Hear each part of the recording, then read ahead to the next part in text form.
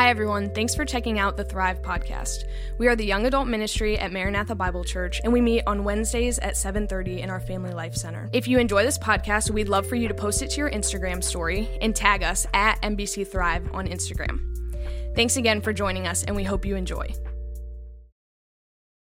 Good evening, Thrive. Good evening. How did everyone enjoy the warm weather for the past 2 days? Yeah, anyone? Yeah. I was really upset when it was actually 20 degrees outside today, so. And I guess we're supposed to get a snowstorm? Did I hear that right? No?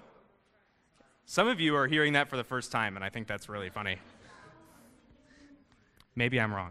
I'm really excited to see all of you guys here. I say this, I think, every time I get up here, but this is really one of my favorite nights of the week, and just because we get to get together and really just try and press into God.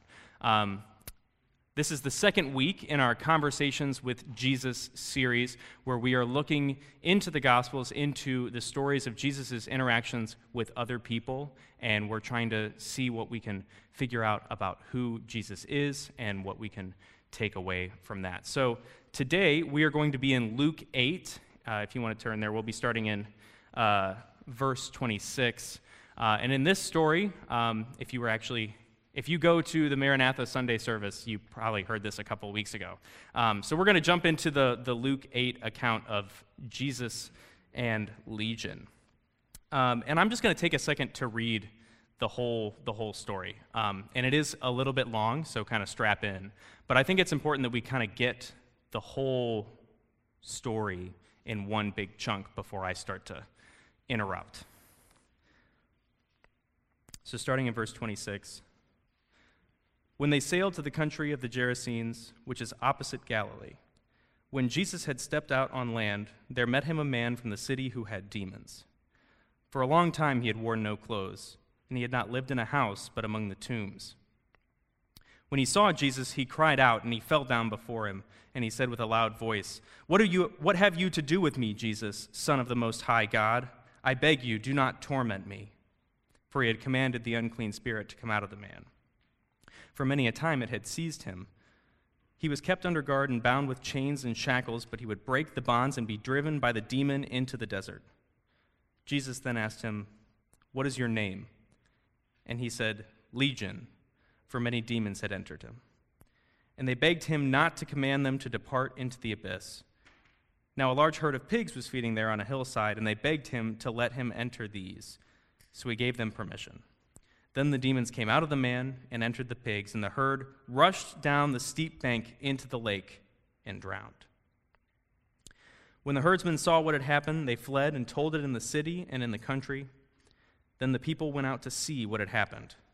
And they came to Jesus and found the man from whom the demons had gone, sitting at the feet of Jesus, clothed and in his right mind, and they were afraid. And those who had seen it told them how the demon-possessed man had been healed. And all the people of the surrounding country of the Gerasenes asked him to depart from them, for they were seized with great fear. So he got into the boat and returned. The man from whom the demons had gone begged that he might be with him.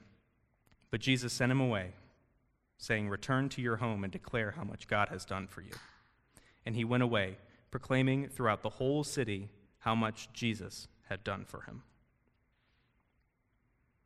All right, and that's it. We can go home. Nah, I'm just kidding. I think it's a very impactful story, and there's a lot that we can get into there. But I think the first thing that we need to talk about is, have you ever really thought about your salvation? Probably yes. And if you haven't, I'll be happy to talk to you at the end. But what I'm trying to get at is, I am just one person. I, in the grand scheme of things, probably don't matter all that much. And, I mean, I'm kind of sinful, kind of gross. I'm just like this disgusting little human thing. So why did Jesus save me? Have you ever really sat and wondered that? Because in my head, it doesn't really make a whole lot of sense. And I'm hoping that as we dig deeper into this, we can kind of come to an answer for that. So as we pick apart this passage, the first thing that we notice is that Jesus is in the country of the Gerasenes. And you'll see there's like a little translation note that it potentially might be another country, or another city, excuse me. But the point is that he went across the Sea of Galilee, which means that he's now in Gentile territory, or just non-Jewish people. At this point in Jesus' ministry, he's been fairly rejected by all of the Jewish people that he's come into contact with. And at this point, it seems like he is reaching out into the Gentiles to see if his message will be accepted outside. And that's kind of a radical thing. For basically all of the Old Testament, we're told that God's covenant is with the people of Israel. And now here is this man claiming to be the Son of God who is going out to the Gentiles and saying, hey, he's going out here and saving and healing people, which performing miracles among the Gentiles, just Jewish people probably wouldn't have liked that. So I think we can see, even from the first verse of this, that Jesus came for all people. And in this story, he's coming in and he's going to outsiders. He's reaching out to these people who were not part of the inner circle, part of the club. And he is bringing them in. So we have 3 conversations after he crosses into this region that we can actually take apart. And the first conversation is kind of the meat of the whole story, is his interaction with these demons. So as soon as he crosses over into the Gerasenes, this man is drawn to him. We see that it says Jesus stepped out on land, and there met him a man from the city who had demons. So it's not like he went out and was like searching this guy down. He goes and immediately is drawn to Jesus. And we learn a lot about him. We learned that he is kind of deranged and has been terrorizing the city so much to the point that they are putting him in chains and shackles, and he's breaking out of those and then going out into the desert, and he lives among the tombs. So he's like not okay. Like he's not doing good. If you know anyone who is being shackled and they break out and they start to go live like in a cemetery, call for help, please. So what Jesus sees in this man is someone who is desperate. They say that he's naked. He's living among the dead. And I just need to have a brief aside here that this man is not just mentally ill. He is possessed by demons. And that's like an uncomfortable thing to talk about because it gets like a little charismatic and like whatever. But demons are real. They do possess people, and they can impose their will on people, and that's an uncomfortable and a scary truth, but it's one that we can't shy away from. So this man is possessed by demons, and he is rejected by this town because they obviously can't help him. They don't know what to do, so they cast him out of the town, and the man is drawn to Jesus, and he sees a man who is not only a Gentile probably, but also an outsider within his community. And he reaches and he sees an opportunity for this man to be saved. And then the fight breaks out.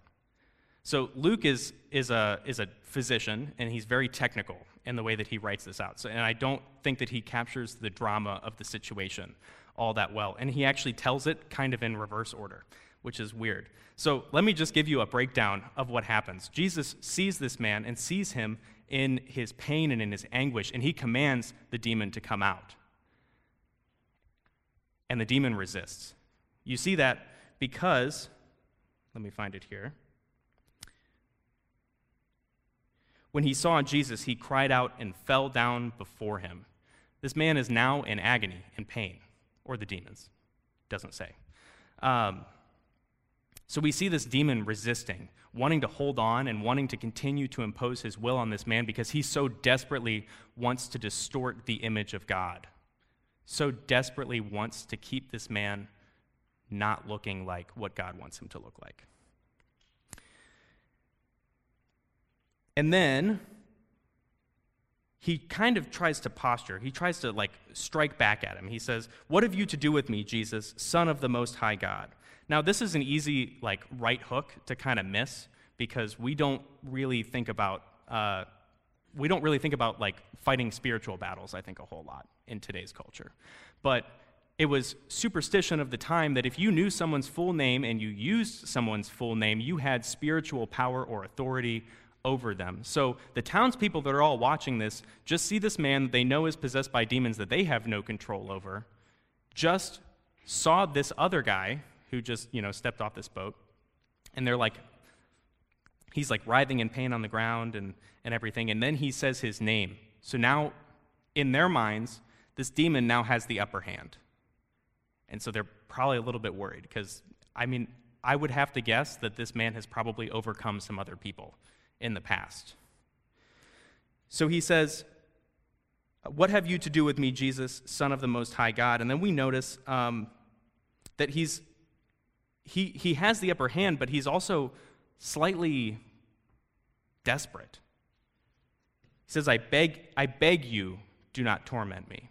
So we see that he's fighting with all his might, but he still realizes that Jesus has authority. He still realizes that Jesus is the person, is going to be the person that's going to beat him. He says, I beg you, do not torment me. And isn't that kind of ironic that a demon is saying, don't torment me, as he's taken this man and had him break out of chains, put him out into the desert and alone and lived among the tombs. And it says in Mark that he cuts himself. He says, Jesus, do not torment me. Then Jesus asked him, what is your name? So if you're the Gerasenes, you're thinking, okay, this guy is going to get the demon's name, and then he's going to exorcise him, and then everything's going to be good. Maybe this guy knows what he's doing finally. It doesn't seem like he's all that affected by the demons knowing his name. And then he says, Legion. So we see the demon postures here. Now, you can argue that this is a collective name of a bunch of demons, but I really think that it's the demons kind of trying to puff up their chest a little bit, to say we are legion, we are many. Now, how many demons? We don't know. A legion is 6,000 Roman soldiers. Do I think it was 6,000 demons? Probably not. We see Mary Magdalene, even in the chapter before, has 7 demons, and that was kind of a big deal to get her free of that.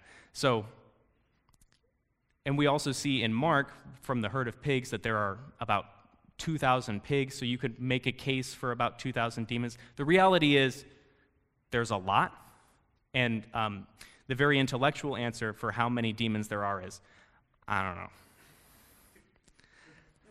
But there's a lot, and they want to try to intimidate Jesus, and they're also sidestepping this little superstition of, you have to know my name to exorcise me, by giving them this posturing legion name. I am a legion. We don't have a name. What are you going to do now? So now all the people are probably very concerned, oh no, this demon knows this guy's name, and he used it, and he just sidestepped Jesus's I don't box. What's a good punching word? Right hook? Right hook. Jab. Thank you. He dodged the jab. So now the demon has 2 upper hands, at least in the eyes of these people. But we see that this really is no problem for Jesus at all. The demons are still desperate. And they begged him, they saw a large herd of pigs feeding on the hillside, and they begged him to let him enter these. So now they've gone from the point of trying to win this fight to, all right, we gotta kind of cut our losses here. And it says that they are desperate not to go into the abyss. Think about that. Hell is such a place that even demons don't want to be there. Thank God that we don't have to be there because of the work that Jesus did for us. So the demon starts bargaining. He realizes that he doesn't quite have what it takes to win this altercation.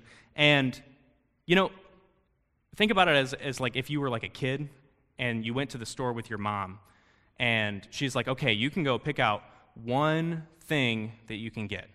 And if you're a kid, like, I don't know, maybe this is just because I'm like a guy, but like I go straight to the electronics. Like if we're in Target, I'm going straight to the electronics. Thank you. And you like grab a big old PlayStation 5, and you're like, you said one thing. You said one thing. I got it. And then what does your mom say? Okay, well then I guess you're getting nothing at all. Okay, I'll go over to the action figures. No, that's fine. That's cool. We'll be all right. And that's what the demon's doing here right now. He's saying no. He says, Jesus commands him to come out of this man, and he starts to struggle like, no, I want this guy. And then Jesus goes, I mean, I could also send you to hell.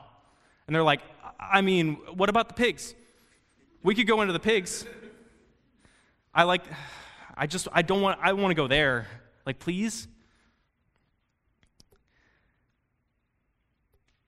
So why does Jesus allow these demons to even enter the pigs? Like in my head, these demons are nothing but evil. All they're doing is distorting the image of God. They've basically they've tormented this man for who knows how long, and now they just want to enter a herd of pigs. Like they're just why not just defeat them for good? And I think the imagery here is very important. When the demons enter the pigs, they rush straight into the water and they're drowned. And I think Jesus is doing this to give us an image of the final defeat of Satan. If you look in Revelation 20, I don't have that. In Revelation 20, Satan and his demons are cast into the lake. And I think he's trying to show this image of things to come. Jesus will finally defeat all. Oh, there it is. Perfect. You can read it on your own. So Jesus does have final authority over these demons. And notice that they can't even enter the pigs without the permission that Jesus gives them. So one thing we can't miss in this interaction, in this conversation that he has, if you can even call it a conversation, is that Jesus has authority over all creation. He has authority over us, he has authority over our lives, and he can save us out of any situation. That man was beyond help. He could not, nobody in the town could do anything for him. They were binding him down to try and keep him from hurting himself and from hurting others. And Jesus comes in and handles the situation like that because he has authority. So, this is a dramatic scene. What just happened? A whole bunch of people were watching, and a whole bunch of people are now going to leave to go tell someone about it. It says, when the herdsmen saw what happened, they fled, and they told it in the city and the country. And notice what the natural reaction to watching something astounding is. Real big picture, you just saw two guys fight on a shore, and a herd of pigs run and drown themselves. I mean, if I saw that, I would probably tell people about it too. But it's amazing, when God does a work in our lives, do we tell other people about it? Maybe sometimes. But are we as excited to talk about that as we are about some huge event that's happening in the news? I think a lot of the things that God does in our lives is astounding, and the natural reaction to that should be that we share it with others. As we see that the natural reaction to a move of God is the herdsmen saw what happened, and they fled, and they told it in the city and the country. So the bittersweet part about this is that they kind of don't get it. They run out and they tell everyone, they all kind of come back, and they're scared. These are Gentiles, so they're allowed to eat pigs, so they just lost like a ton of food. Where are my Dumas peoples at? Is there really only one in here? Okay, sweet. How long can one pig feed a person? Okay.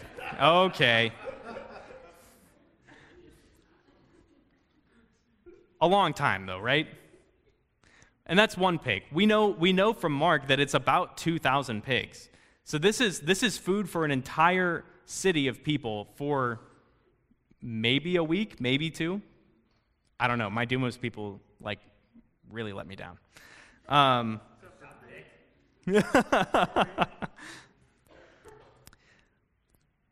But they're scared. It says that they're seized with fear, that their eyes are blinded. They don't know what's happening. This word seized is actually the same word that's used in Acts 7 at the stoning of Stephen, when Stephen says he looks up into heaven and he sees Jesus standing at the right hand of God, and he's about to proclaim who Jesus is to these people. It says that they seized up their ears, so they couldn't hear. Now here, these people are terrified, and this fear is keeping them from seeing who Jesus truly is. And maybe it is their fear of security, fear of not having food. Also, watching their entire understanding of spirituality get flipped on its head because the Son of God came and walked among them. But really the problem is that they don't know Jesus. They might look at Jesus and recognize that he has a lot of power. He just cast out all of these demons, but just like the Pharisees in Matthew 12, they might have thought, oh, it must just be a more powerful demon in this man. Either way, they just don't understand. They're blinded by fear. And we need to talk about fear, because fear and fear of God is a good thing. If we look, the problem is when we start to fear earthly things. In Matthew 10:28, it says, and do not fear those who kill the body, but cannot kill the soul. Rather fear him who can destroy both soul and body in hell. And we know from Proverbs that the beginning of knowledge, or the fear of the Lord is the beginning of knowledge. So fear of the Lord can do a couple of things here. Fear of the Lord can cause you to fall down and worship at his feet, and can lead you to knowledge and wisdom. And we also see fear of the Lord when you misunderstand who he is, leads to the Gerasenes desperately asking Jesus to leave. Then all the people of the surrounding country of the Gerasenes asked him to depart from them, for they were seized with great fear. And I wrestled with this next part for about 2 weeks, because Jesus just gets in the boat and he leaves. And I wish that I had a really awesome, encouraging kind of like Bible gymnastics way around that. I don't. If you ask God to leave, I can't tell you that he's going to leave you out to dry, because he won't. We just spent a whole series in Jonah where Jonah said, no, yeah, I'm good. Yeah, thanks, no, I'm sweet.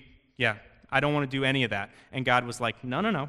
Grabbed him by the ear and just drug him over here. We're going to go preach to the Ninevites, okay? So God will do that. But if you ask Jesus honestly to leave, he just might. I don't like that. I'm just going to be honest with you. But I feel the need. It's another one of those things that we can't shy away from. I think when it comes down to it, it's just that the Gerasenes aren't willing to follow Jesus yet. Whether that's because of their fear and whether or not that's their fault is a whole conversation that we could have for years. But they're just not willing to follow him, and they're not willing to learn from him. Are you willing to learn from Jesus? Are you willing to truly follow him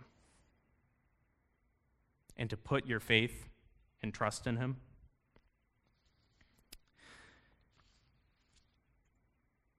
You know, it says in James 2:19 that even the demons believe that Jesus is the Son of God. But I don't think there's going to be any demons in heaven. It also says that a faith without works is dead. And I'm not here to tell you that your works save you. But a true saving faith is one that leads to action. If I were to tell you that I had faith in this chair, and I just put it right here, I said, yeah, I trust that chair. I believe that it will hold me up to, I don't know, maybe 400 pounds, 500 pounds, whatever. So, and I'm not that much, so if I sat in it, it would be great. And if someone told me to sit in that chair and I walked up to it and went, yeah, I don't think so. I just told you that I believe that chair will hold me up. And intellectually, I believe that chair will hold me up. But I demonstrate my faith in the chair by sitting in it.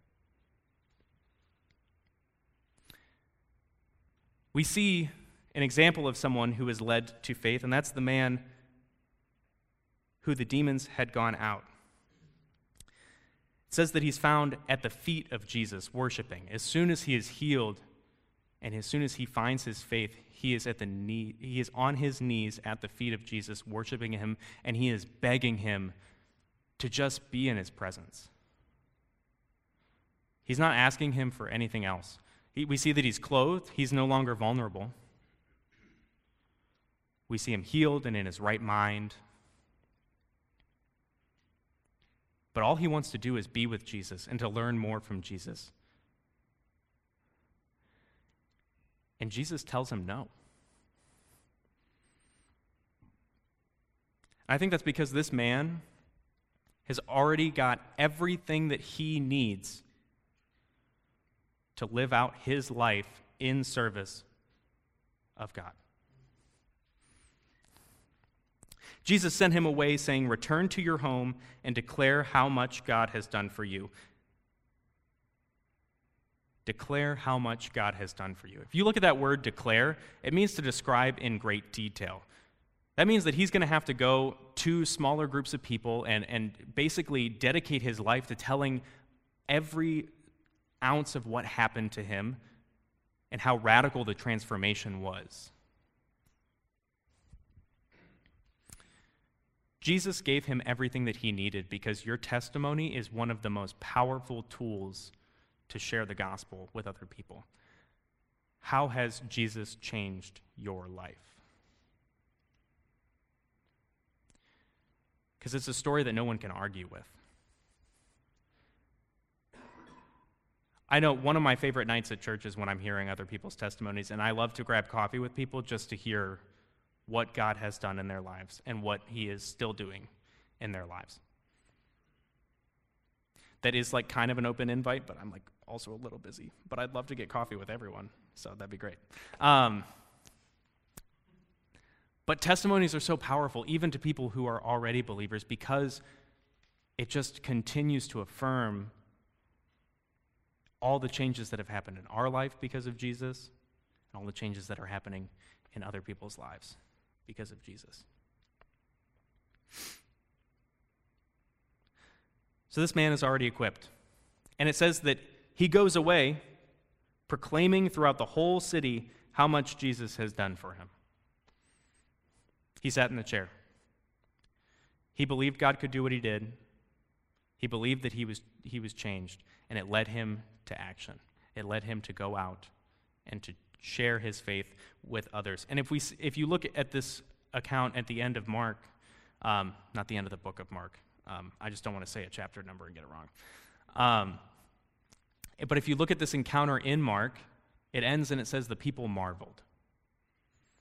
And so I have to imagine that at least a few of those people also came to faith in Christ. So Jesus did leave those people,